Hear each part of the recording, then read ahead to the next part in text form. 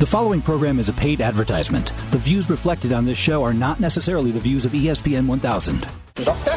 Doctor? Doctor? Doctor? Doctor? Doctor? Doctor? You're listening to Sports Medicine Weekly with Steve Cashel and Dr. Brian Cole on ESPN 1000. And hello again, everyone, and welcome into another edition of Sports Medicine Weekly. My name is Steve Cashel. I'm radio host of the Chicago Bulls. In a few minutes, I'll be joined by my co-host, Dr. Brian Cole, head team physician for the Chicago Bulls and co-team physician of the Chicago White Sox, sports medicine specialist, and orthopedic surgeon for Midwest Orthopedics at Rush and Rush University Medical Center. As always, we're going to talk about a number of sports injury-related topics. We also have our website. Please visit sportsmedicineweekly.com. We're back to get it going right after this on ESPN 1000. Midwest Orthopedics at Rush is nationally recognized as a leader in comprehensive orthopedic services. As team physicians for the Chicago Bulls, Chicago White Sox, and Chicago Fire Soccer Club, their physicians understand the importance of quality care for high-performance athletes and weekend warriors.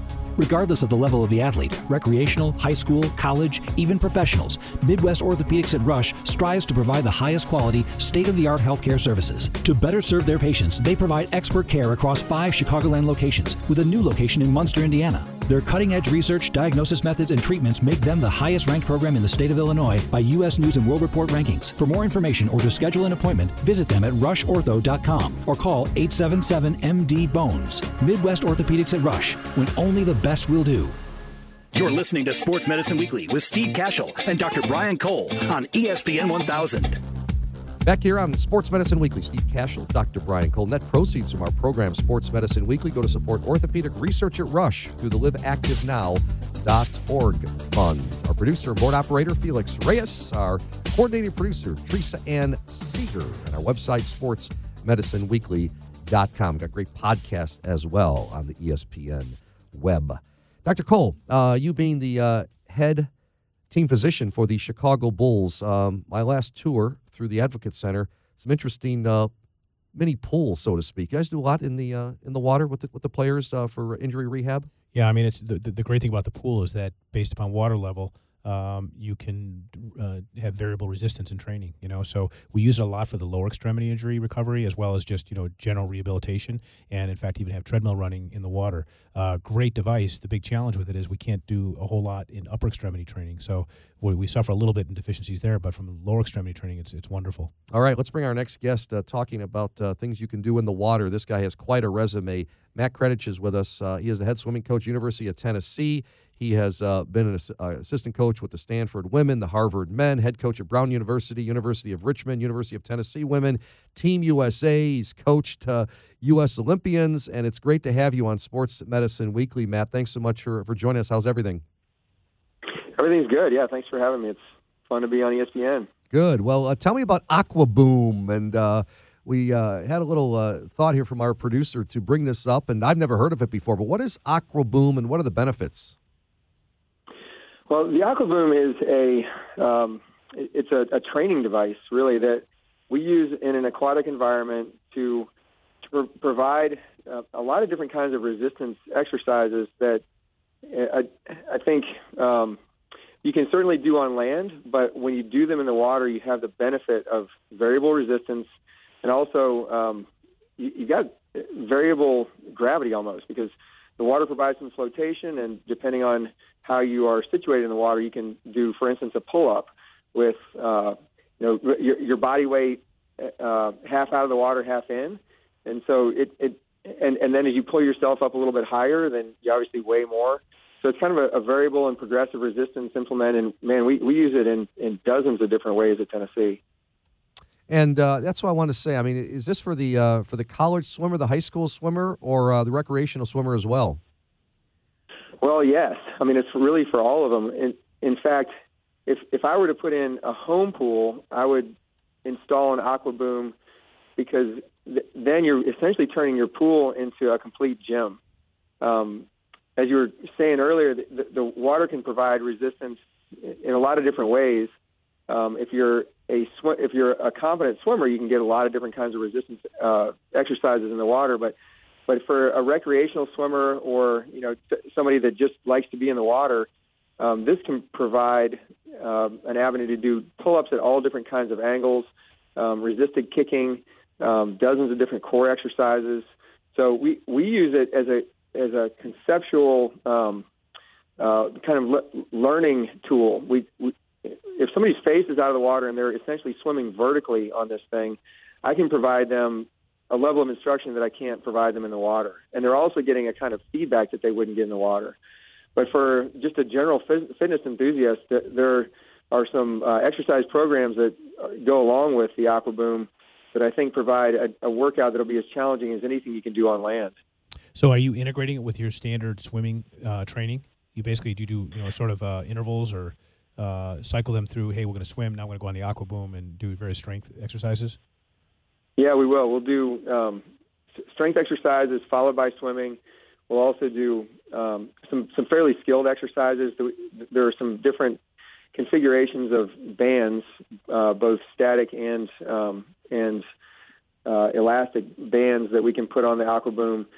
That we'll put them in body positions and through ranges of motion that will emphasize muscles and movements that we want to see them be able to replicate in the stroke, and then they go right into swimming. And so it's a really powerful strength building tool, but also really good for teaching. So we'll alternate, a minute on the AquaBoom and then 100 or 200 of swimming, focusing on the concept that they were just focusing on the AquaBoom. So we'll work it into circuits. We'll just do one-on-one lessons with it. We're using it in a lot of different ways. Our guest is Matt Kretich with the University of Tennessee as the head swimming coach. I'm Steve Cashel, Dr. Brian Cole at Sports Medicine Weekly. We're talking about this device called the AquaBoom, and I'm looking at it right now online as we do this show. TheAquaBoom.com is the website. And since this is a sports medicine injury show, Matt, I wanted to ask you, what are some of the injuries that you see for swimmers? Well, maybe the most common one is like a biceps tendonitis. And that there's, from my perspective as a coach, I'm obviously not a doctor, but from my perspective, that injury is not an overuse injury as much as it is overuse of the shoulder in a bad mechanical position. You nailed it. That's exactly what it is, because I think you're right. I'm sorry to interrupt, but I'll just to sort of hit it on the head. It's not necessarily overuse or repetition, but it might be associated with fatigue that leads to poor biomechanics around the shoulder. And I don't think you're a bright guy. I don't think a lot of coaches actually or families understand that, but it's poor mechanics.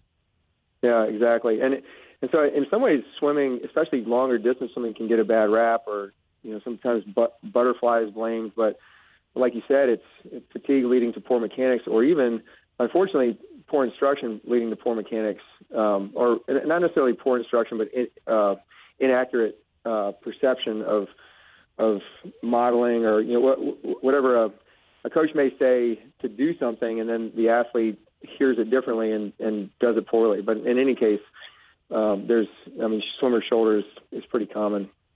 Great stuff. Matt Kretich, University of Tennessee head swimming coach. Matt, thanks so much for introducing us to the AquaBoom and sharing some stories with us. Yeah, my pleasure. And I will say that one of the great benefits is that teaching becomes a lot more powerful on this thing. And if you're in a strong position, generally in swimming, you're not going to get hurt. And this the exercises we use the AquaBoom with really emphasize getting you into a strong position and reward you for that. Thank you, Matt. Appreciate it. Talk to you soon. Okay, thanks a lot. Matt Kretich, head swimming coach, University of Tennessee, talking about the AquaBoom. Back with more of Sports Medicine Weekly after this. On ESPN Radio. Feeling tired, sluggish, and overweight? If you're looking to lose weight and gain energy, join us in Karen Malkin's 14-day transformation cleanse. You're going to absolutely love this Whole Foods cleanse. You'll feel great, lose weight, build lean muscle, improve sleep, boost metabolism, and enhance athletic performance. This VIP done-for-you cleanse comes with a 14-day transformation wellness bag containing MCT Lean Vegan Protein Blend, fat-burning MCT Lean MCT Oil, snacks, superfoods, recipes, guidelines, videos, and other surprises. You will absolutely love this program. Sign up at 14daytransformation.com. That's the numbers 14daytransformation.com, or visit Karen's website at KarenMalkin.com. That's KarenMalkin.com. That's one way to end up on injured reserve. So is falling off a ladder, lifting something heavy. Ow! That's not good. Or having an accident. at work. Uh-oh. Athletico helps all kinds of people come back from injured reserve. Schedule a free injury screening at athletico.com and find out how physical therapy can decrease pain and discomfort, increase strength and mobility, and help you get back to doing the things you love to do. Athletico Physical Therapy. Better for everybody. Allosource's products help surgeons get their patients back into the game of life. Prochondrex, the latest solution from Allosource, is an innovative, cost-effective, fresh cartilage allograft designed to restore cartilage and restore movement. To learn more about Prochondrex, visit prochondrex.org. That's prochondrix.org. You're listening to Sports Medicine Weekly on ESPN 1000.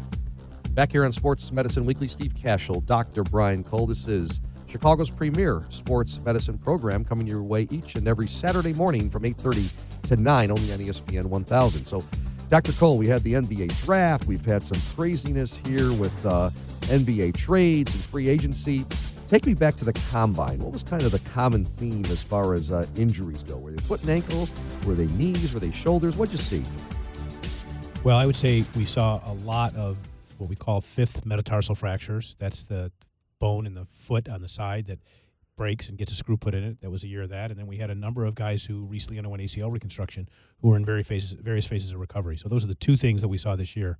Every year has a flavor, I'd say. Foot and ankle, mostly the foot, and then recovering from an ACL reconstruction.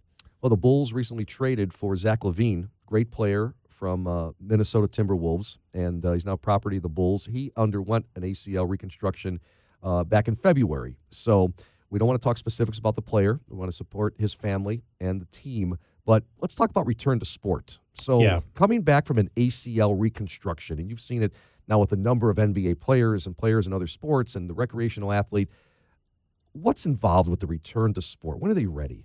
I think that the best way to think about recovery after an ACL or any injury or surgery in general is in phases. And we typically divide it up into sort of 4 specific phases, right? So when let's just say you underwent an ACL reconstruction. Okay. The first phase is what I call that maximal protection phase, and that's usually in the first 6 to 8 weeks. There may be a brace involved, there may be crutches, protected weight bearing, and the goal is really to minimize inflammation, get your range of motion back, get your quads going, initiate core, upstream muscle function, things like that. Just get things going with the least amount of irritation possible.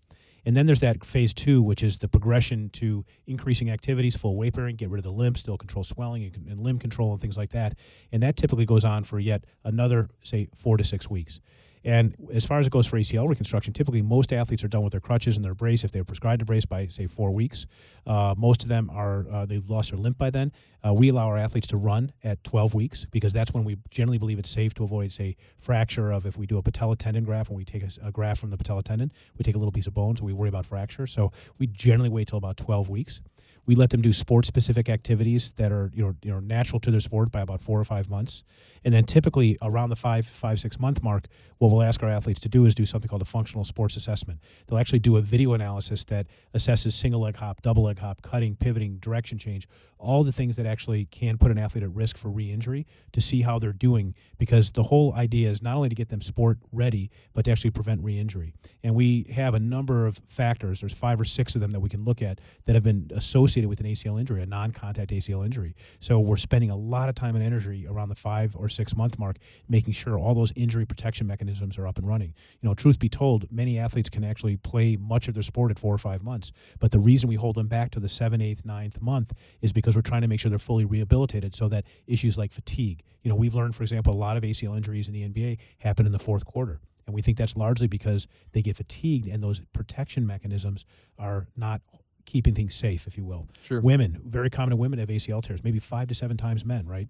And that's because they run, they jump, they land differently than men do. All the same risk factors are present in a woman versus a man, but they tend to they tend to decompensate in ways that men may not decompensate based upon their structure and form.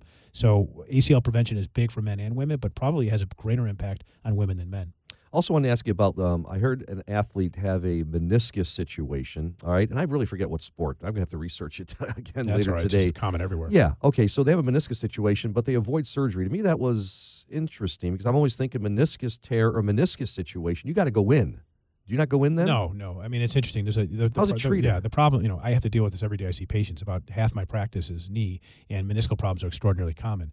And patients come in and they have knee pain. They go to a doctor, they get x-rays, maybe shows a little bit of arthritis. The first thing that gets done, right or wrong, is they get an MRI. They're told they have a tear, and not a lot of explanation goes into it. And then they show up in the office with an MRI that shows a meniscal tear and no consideration for non-surgical treatment. What you need to know is anyone, let's just say I were to obtain an MRI on anyone over the age of 50, okay? Kind of relevant in this room this morning. Yep. So the percentage of individuals, say you take 100 people, get an MRI, I would say at least 40 of them would have a significant meniscus abnormality on an MRI, yet none of them would know they have anything wrong with their knee, right? So the real question is, why do some hurt and some don't? And we don't fully understand it. And I get patients who oscillate. In other words, they'll come in, they'll have a painful knee.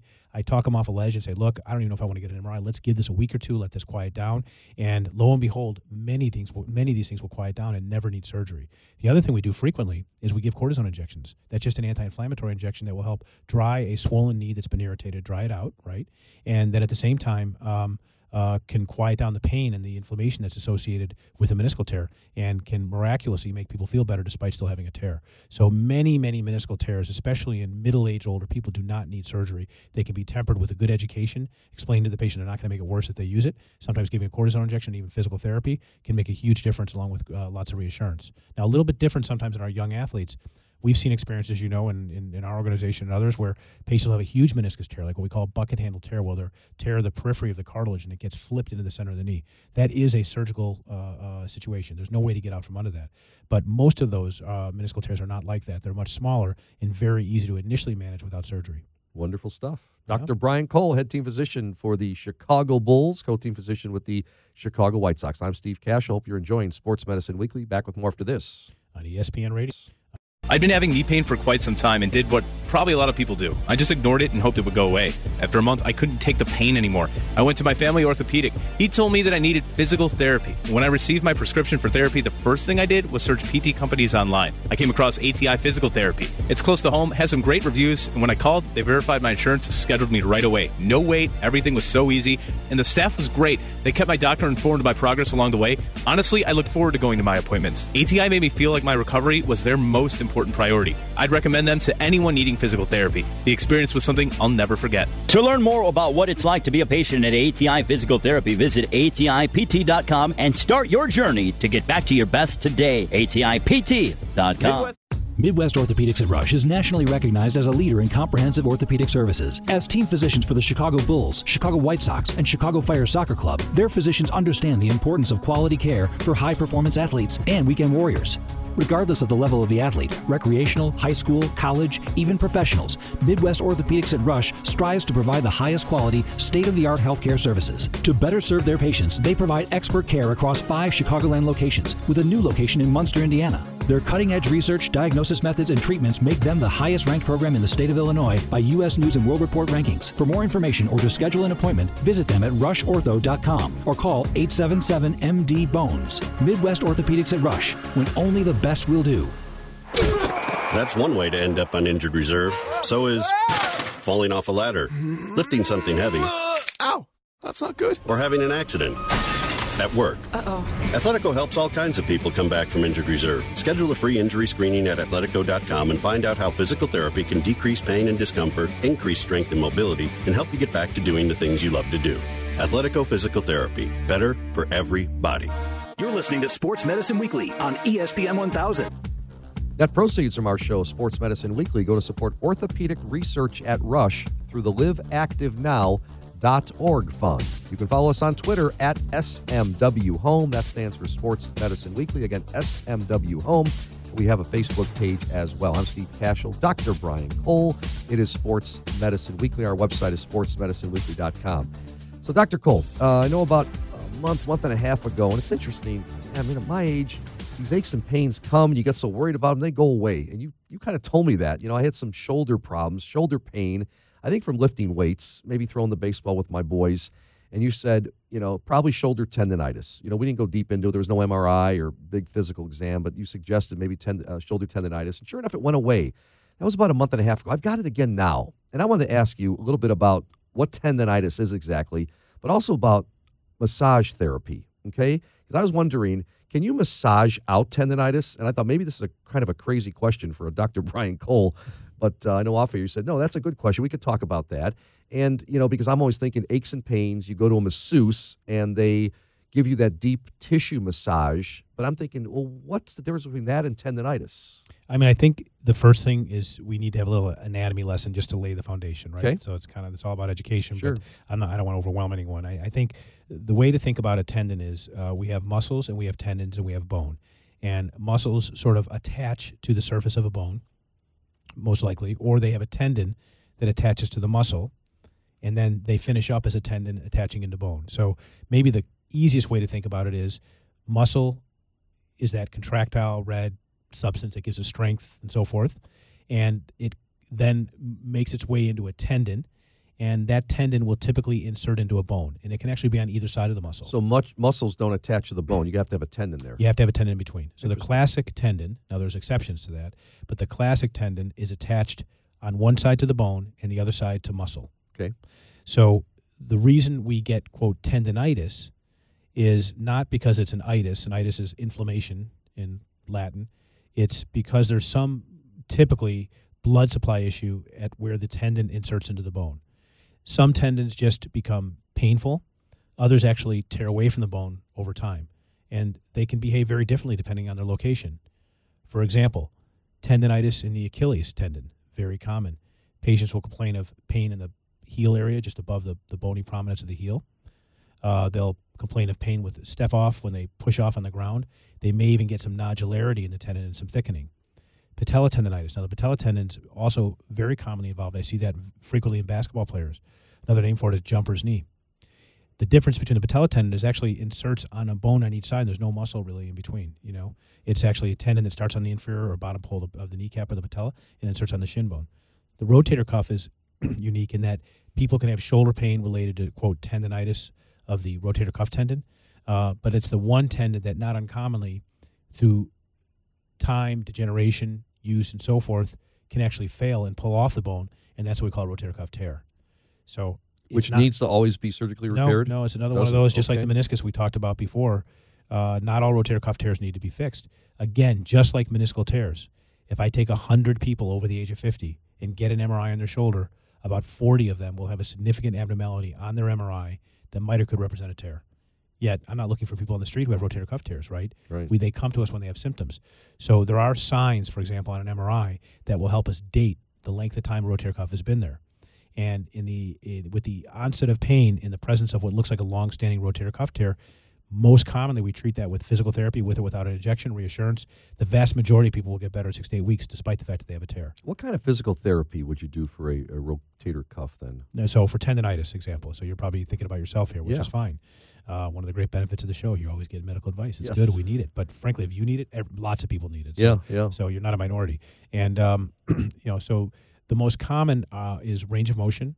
There are massage techniques, which you asked about, which are, as I mentioned, tendinitis can actually be a blood flow problem where there's a compromise in the blood flow in a tendon, and actual physical massage can stimulate blood flow, inflammation, good inflammation in the area to help provide new healing in a tendon. So therapists, for example, we've talked about this on previous shows, will use techniques where they use their hands, they use hard devices and plastic and so forth to rub very, very hard across a tendon to stimulate a trauma and healing response that improves the blood supply that can then promote healing.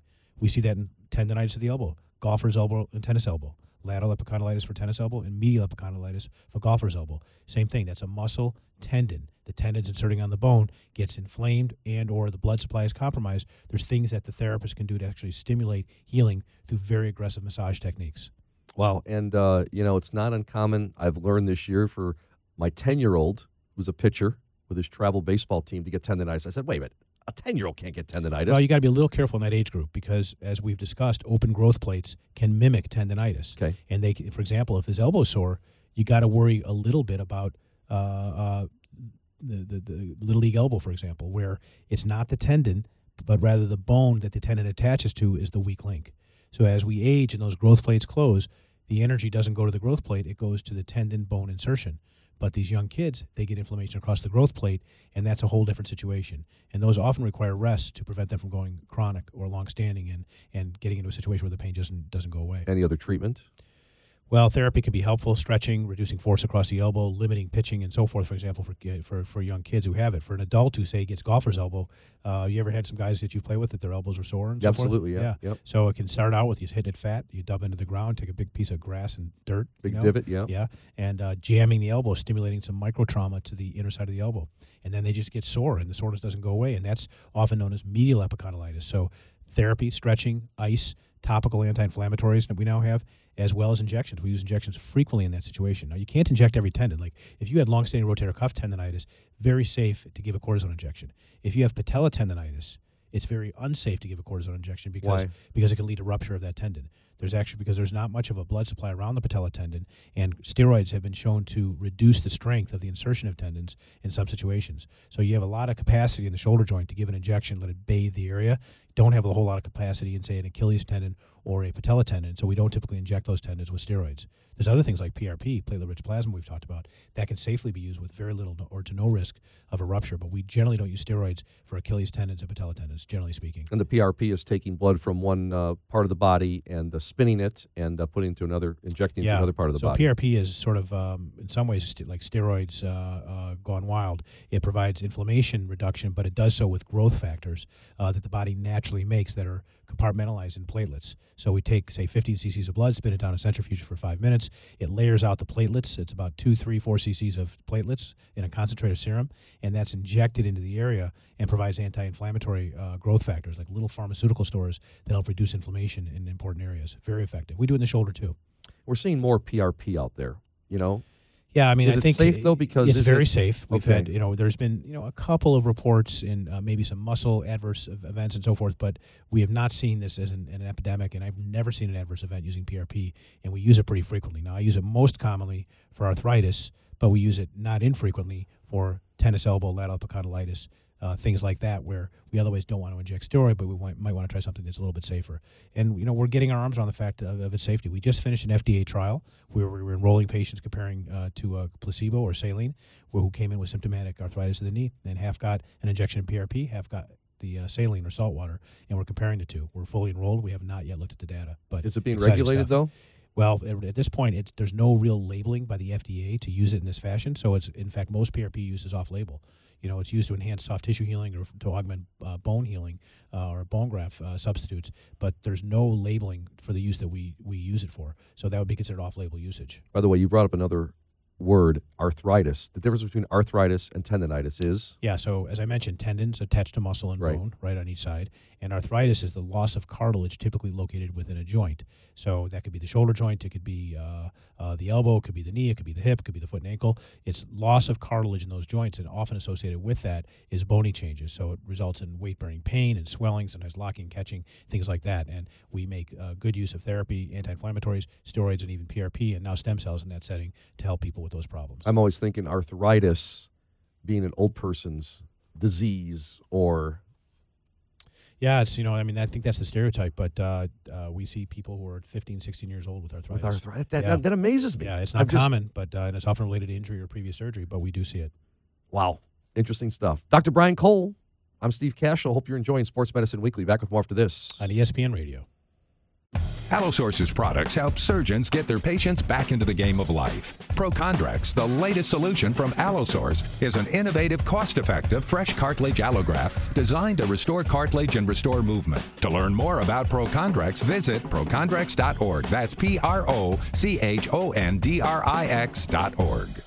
I'd been having knee pain for quite some time and did what probably a lot of people do. I just ignored it and hoped it would go away. After a month, I couldn't take the pain anymore. I went to my family orthopedic. He told me that I needed physical therapy. When I received my prescription for therapy, the first thing I did was search PT companies online. I came across ATI Physical Therapy. It's close to home, has some great reviews, and when I called, they verified my insurance, scheduled me right away. No wait, everything was so easy, and the staff was great. They kept my doctor informed of my progress along the way. Honestly, I look forward to going to my appointments. ATI made me feel like my recovery was their most important priority. I'd recommend them to anyone needing physical therapy. The experience was something I'll never forget. To learn more about what it's like to be a patient at ATI Physical Therapy, visit ATIPT.com and start your journey to get back to your best today. ATIPT.com. You're listening to Sports Medicine Weekly with Steve Cashel and Dr. Brian Cole on ESPN 1000.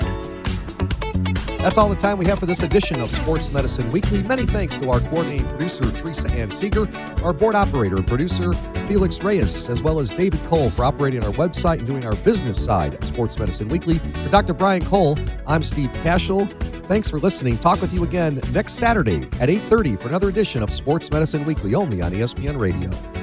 The preceding program was a paid advertisement. The views reflected are not necessarily the views of ESPN 1000.